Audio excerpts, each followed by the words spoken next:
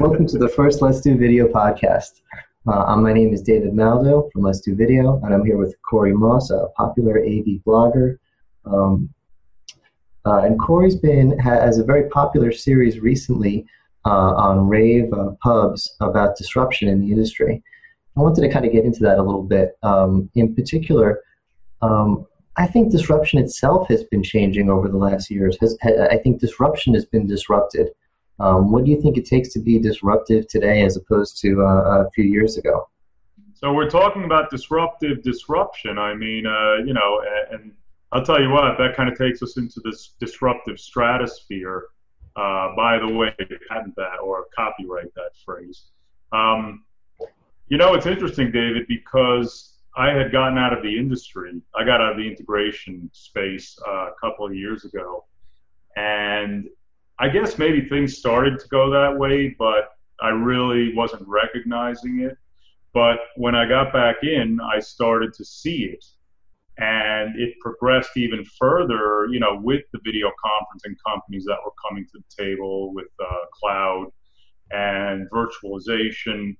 And I really watched it very closely as to how it was progressing over the last, let's say, year and a half. And it really appealed to me to the point that I wanted to get closer to it.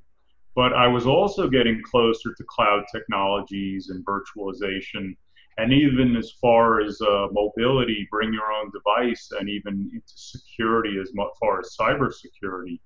And I started paying focus to everything in all the same measures. So at that point, it all really it clicked in my head to where, we're in a state of not flux, but we're in a state of disruption where these technologies make a lot of sense, but they're really game changers.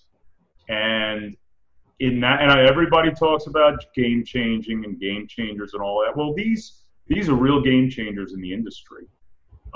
Exactly. That's exactly what I was trying to try to get into is we talk about game changers, but now we're having some real game changers. 5-10 years ago, a game changer would be that a video conferencing MCU has a higher capacity, or could handle calls at 768 speed the same way as it handled calls at 2 megs and put them in the same meeting. Oh my goodness. Right. That was big deal, right? It didn't change the way we did our meetings. Right. It didn't change the way we collaborated together. It didn't change the productivity of our teams. It made it a little bit more convenient for our T guys to set up the meetings. But now when we talk about game changers, now we talk about companies completely changing, not just giving you the last year's model with more pixels this year, but going in completely different directions. I know you're a big fan of what Smart's been doing. And some people would say, oh, Smart's taking a step back. They're coming out with a simpler, less expensive solution for more common uses. And I think you and I agree that no, they're starting fresh out of the box to be a game changer. What are your thoughts on Smart? Well, let me tell you something. Now, if anybody read my blog, interview with Neil Gayden, the CEO of Smart Technology, and I got to tell you, just a very, very impressive gentleman who really took a company that was stuck in a rut, okay, trying to figure out which way it was going, historically education-based, and, in 15 years, my 15 years in the integration space were spent with Smart Technologies, and that was the basis of my business. Now, I would say I was probably 70-30 education to corporate, but honestly, toward the end of my integration days, I really didn't see much left to it. Smart boards were commoditized, and people will still agree. Actually, people will say interactive whiteboards on the whole are commoditized now. There's not as much money in it anymore. And even the schools at this point, K-12s, are going in different directions. So it's, Smart at that point had to come up with a new purpose. They had actually, what I'll say is they had to repurpose the company. And I started seeing some good things happening, but I think they started, you're right. And Neil Gaiman says something interesting, about startups, in that it doesn't necessarily have to be a new company to the environment. It could be a company that's almost recreating itself at that point. And I believe, if I remember correctly, that's what he was saying. So there are a lot of companies out there that are recreating themselves now. Another great example of a company recreating itself, and a company that has been known as a disruptor, and now it's disrupting itself, is Video, VIDYO. They've always been the disruptive force to meeting room video conferencing, because they had a great way to do video conferencing over the public internet. And video conferencing was the meeting room. There is no other video conferencing. So that's where they were competing. And they were competing against Polycom and Cisco and fighting a valiant fight against them. And the battlefield totally changed. And they find themselves banging on Polycom, and they look over their shoulders and they say, wait a minute, it's not about meeting room anymore. And guess what? Our technology, we can fight this new fight, which is the commoditization that you were talking about. Use it for call centers, use it for drones, use it for anything. Use it for hangouts. Use it in video games as part of the Wii U. All of these new partnerships that Video is doing, and just their whole new mindset of one of their thought leaders was telling me, we want to be the Intel inside of video. It's not about competing with meeting rooms anymore. So we're seeing it from all over the industry. The disruption of disruption. Yeah, and I'll tell you what. I'll get back to smart soon, but now we're talking about video. What's interesting, I'll tell you something very funny, because I was in the integration space when video came to market, but I don't think they had the high visibility. Of course, they didn't have the high visibility they had now. They were, kind of the kid that comes into the yard and needles the big guys. Okay, at least that's my perspective. Mm-hmm. And and the story on them is fantastic. And again, from the Disruptive Forces series, the one on Video was really, and I kept them till the end for a reason, because that's the company that started, they created the pathway for everybody else. If not for Video, nobody else may exist the way they do. So it's almost like everybody's got to give kudos to Video for, creating the path. But what's interesting is I didn't know about Video at the time. All I knew was Tandberg, Polycom, Tandberg becomes Cisco, that whole thing. And it's not even disruption.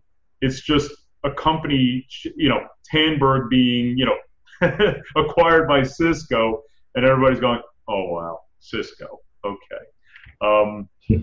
But the story behind Video is terrific, and I'd encourage anybody to read my Disruptive Forces blog on Video, because Ofer Shapiro, the CEO, who I think is a tremendous individual, really just took a whole new path. And I think they all probably got together, and they took a while before they came out to the environment, and they said, listen, let's shake this thing up already. And it started, and they came out with the hardware, by the way, for a purpose, I would guess, because there was already hardware in the environment. But then they started to the cloud and VM, and time progressed. But I'll tell you what, coming to the present at Infocom, now I had my tour given by Mark Noble, who's very well known as VP of Marketing, I believe. Mark, I think that's your title. And he gave me the tour of the booth, and it's just a wow factor walking around there, just to see all of their solutions and how dynamic they are. And again, I think you were talking before about what purposes or what you can do with these solutions, and it's almost endless at this point. Yeah, and I think that's their key is as they had to keep reminding me as I went on that same booth tour. Oh, wow, you have a contact center solution. No, we don't. We have the technology to power a contact center solution. They don't want to be locked into, I guess because they were locked into the meeting room for so long. Now they're not locked into anything. They just have the technology to support it. Another disruptive force. It made me think of the way you were talking about how video kind of came along and everyone had to do things different. The next kind of player in the story of disruption would have to be Blue Jeans. When they first came in, we don't want to call into a room from a meeting room. That makes no sense. No one understood it. That's not the way we do interop. We set up gateways. Skype. Why would we want to have Skype in a room or anything like that? And what's with the funny name? And now they are in at least terms of it's hard to get all the numbers. Who has the most minutes? Who has the most dollars? But they're obviously growing very, very quickly. And in terms of mind share, they're out there. You talk to people, and even competitors who feel they have an edge still have to put themselves on terms of it's a Blue Jeans-like solution. It's a cloud interop room. Right. Even the old disruptors have their solutions along those lines. So while the arguments still rage over whether or not they're doing it right, that's another kind of big. You were using the term game changer before. So what are your thoughts on that? And you know what's funny is you talk about Blue Jeans, and I'll talk about disruptive forces. You kind of brought a whole Pulp Fiction angle to the whole thing, because it ended with video. It started with Blue Jeans, and then everything comes in between. But the funny thing is that disruptive forces may not happen without one individual. And I pointed her out in my blog about all the interviews that I've done, and that's Virginia Casio. And what I picked up on, and I'll tell you the truth, disruptive and disruptive forces came from this. Now, all of my rave blogs, they're all my topics. I created disruptive forces. And it happened to be, believe it or not, a LinkedIn group discussion, which Virginet was a part of. And she made some comments, and I'm sitting there going, this is a social media person who is so savvy to all of this, with the equipment, with the cloud and all. And that's where my new recognition of marketing and social media has come from. And I got to tell you, I've thanked Virginet a whole bunch of times. If you read the blog, I thank Virginet again.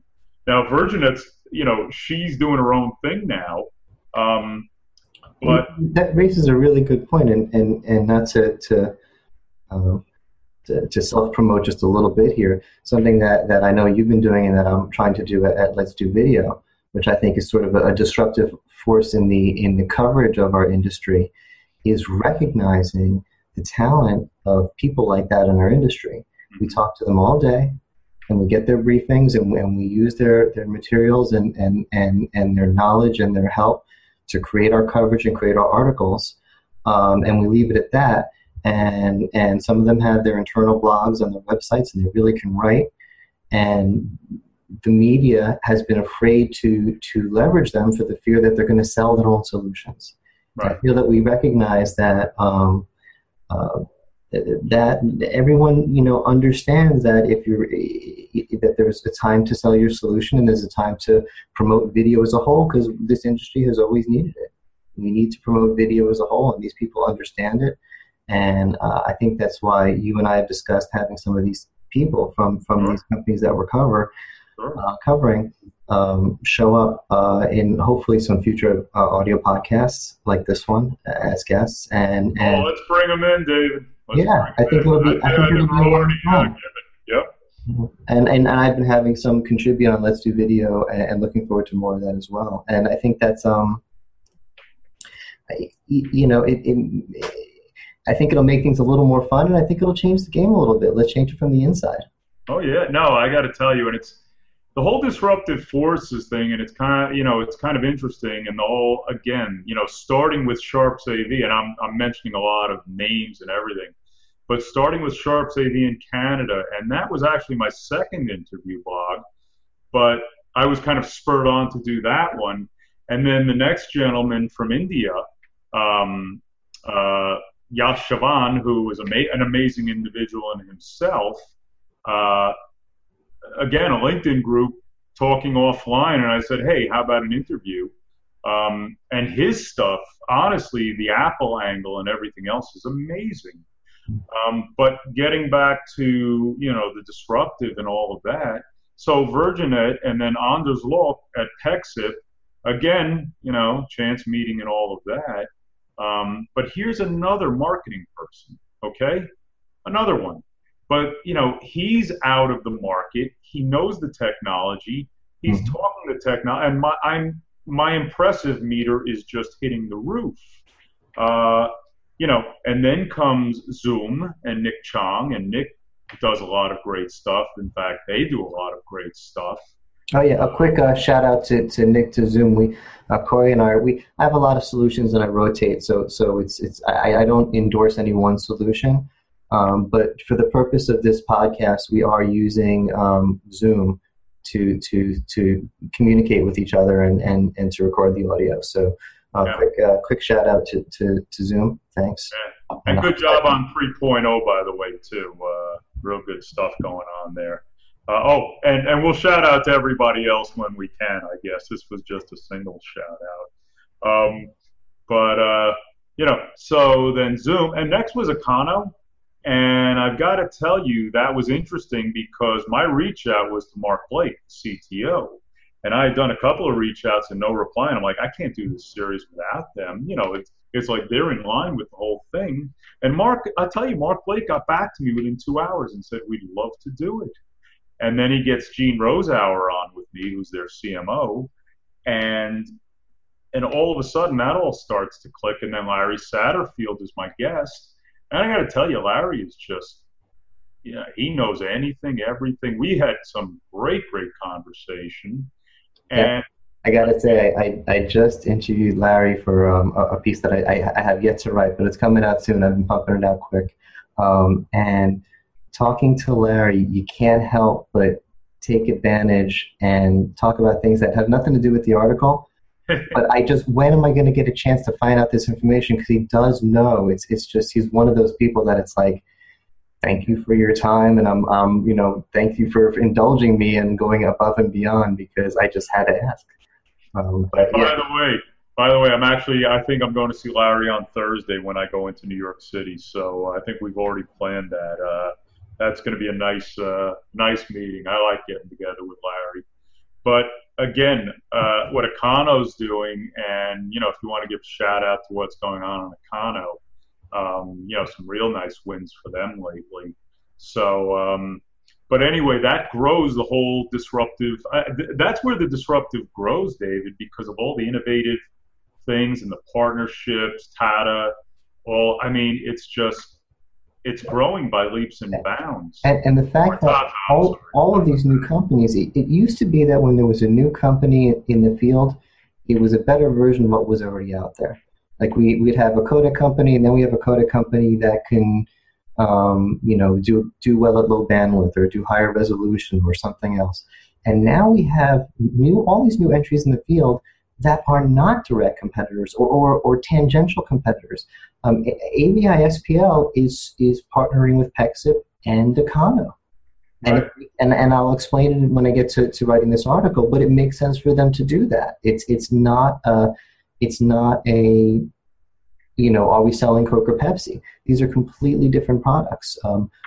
Blue Jeans, Econo, Videxio, everyone's doing different things out there, and there's new companies to support them. I just wrote an article which I really enjoyed. If you haven't checked it out, please do so. It's on Synergy Sky, which is a company that partners with all of these other companies to do some kind of management in the background. It's too much to get into here, but it's all in the article.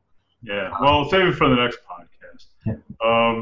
But, it's interesting. I'm glad you mentioned Videxio, because they didn't make it into disruptive forces for one reason or another.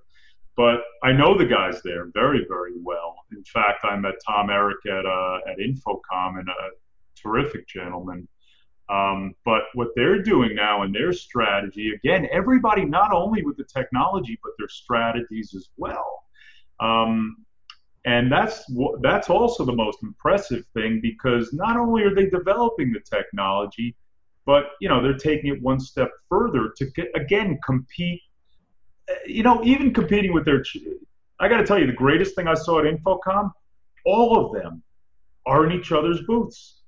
And some of them go back, obviously, to Tandberg Cisco days and all of that. But think about it. It's an environment of collaboration at this point in the disruptive space. And it's like everybody's invited. Well, except for a certain few, obviously. But we may go. But everybody's invited. Come on into the booth. Let's talk. Let's reminisce. Let's talk about the technologies and all of that. And that's the greatest thing about the disruptive environment now. I really think so. Yeah, it's funny actually.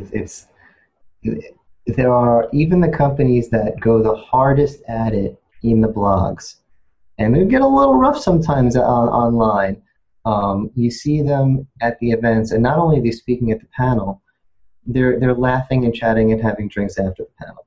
You know what I mean, it really is. It really is. I don't want to kumbaya too much here, but the fact is there is a very, very small percent of people out there who are using video conferencing and video collaboration technologies as effectively and as much as they should or could be. The potential for growth is amazing, and when the pie can be made that much bigger, to argue over who's going to get what slice of the pie doesn't make sense. It really is about making it work and getting that massive, massive growth that we've been fighting for 50 years now. Yeah. Hey, you know what else I'd like to talk about? And let's save this for another discussion. And I may be even bringing the guests in, but the net neutrality panel. And my friend Josh Rago basically brought it to Infocom, a gigantic topic, okay? And of course Simon. And I was going to say we got to bring Simon in. Yeah, well, we got to give props to Simon, of course. And who was the other gentleman from Avaya? I don't remember his name. I'm sorry. On the panel, I think it was a gentleman from Avaya, but I know Rob Woods was there from Blue Jeans. I'll tell you what, that would be a heck of a podcast to put together with the four of them or three of them, and discuss everything that went on at Infocom. What's happened, the decisions for net neutrality going forward. I think, you talk about disruption. I think that's a whole other situation. All right, well, Simon, Rob, and who else were we? Josh. Josh, if you're listening. Don't worry, I'll reach out to Josh on that. Reach out to Corey and me. We'll see if we could set this up. I want to do a bunch of these. This is, let's. I haven't been tracking the time, but I wanted to keep the first one short. This is just a pilot. We're testing it out. If the audio quality isn't what it should be, let us know on Twitter or in the comments on the blog or somewhere. We'll try to get this. We'll keep improving it as we go. Well, let us know if it's good too. By the way,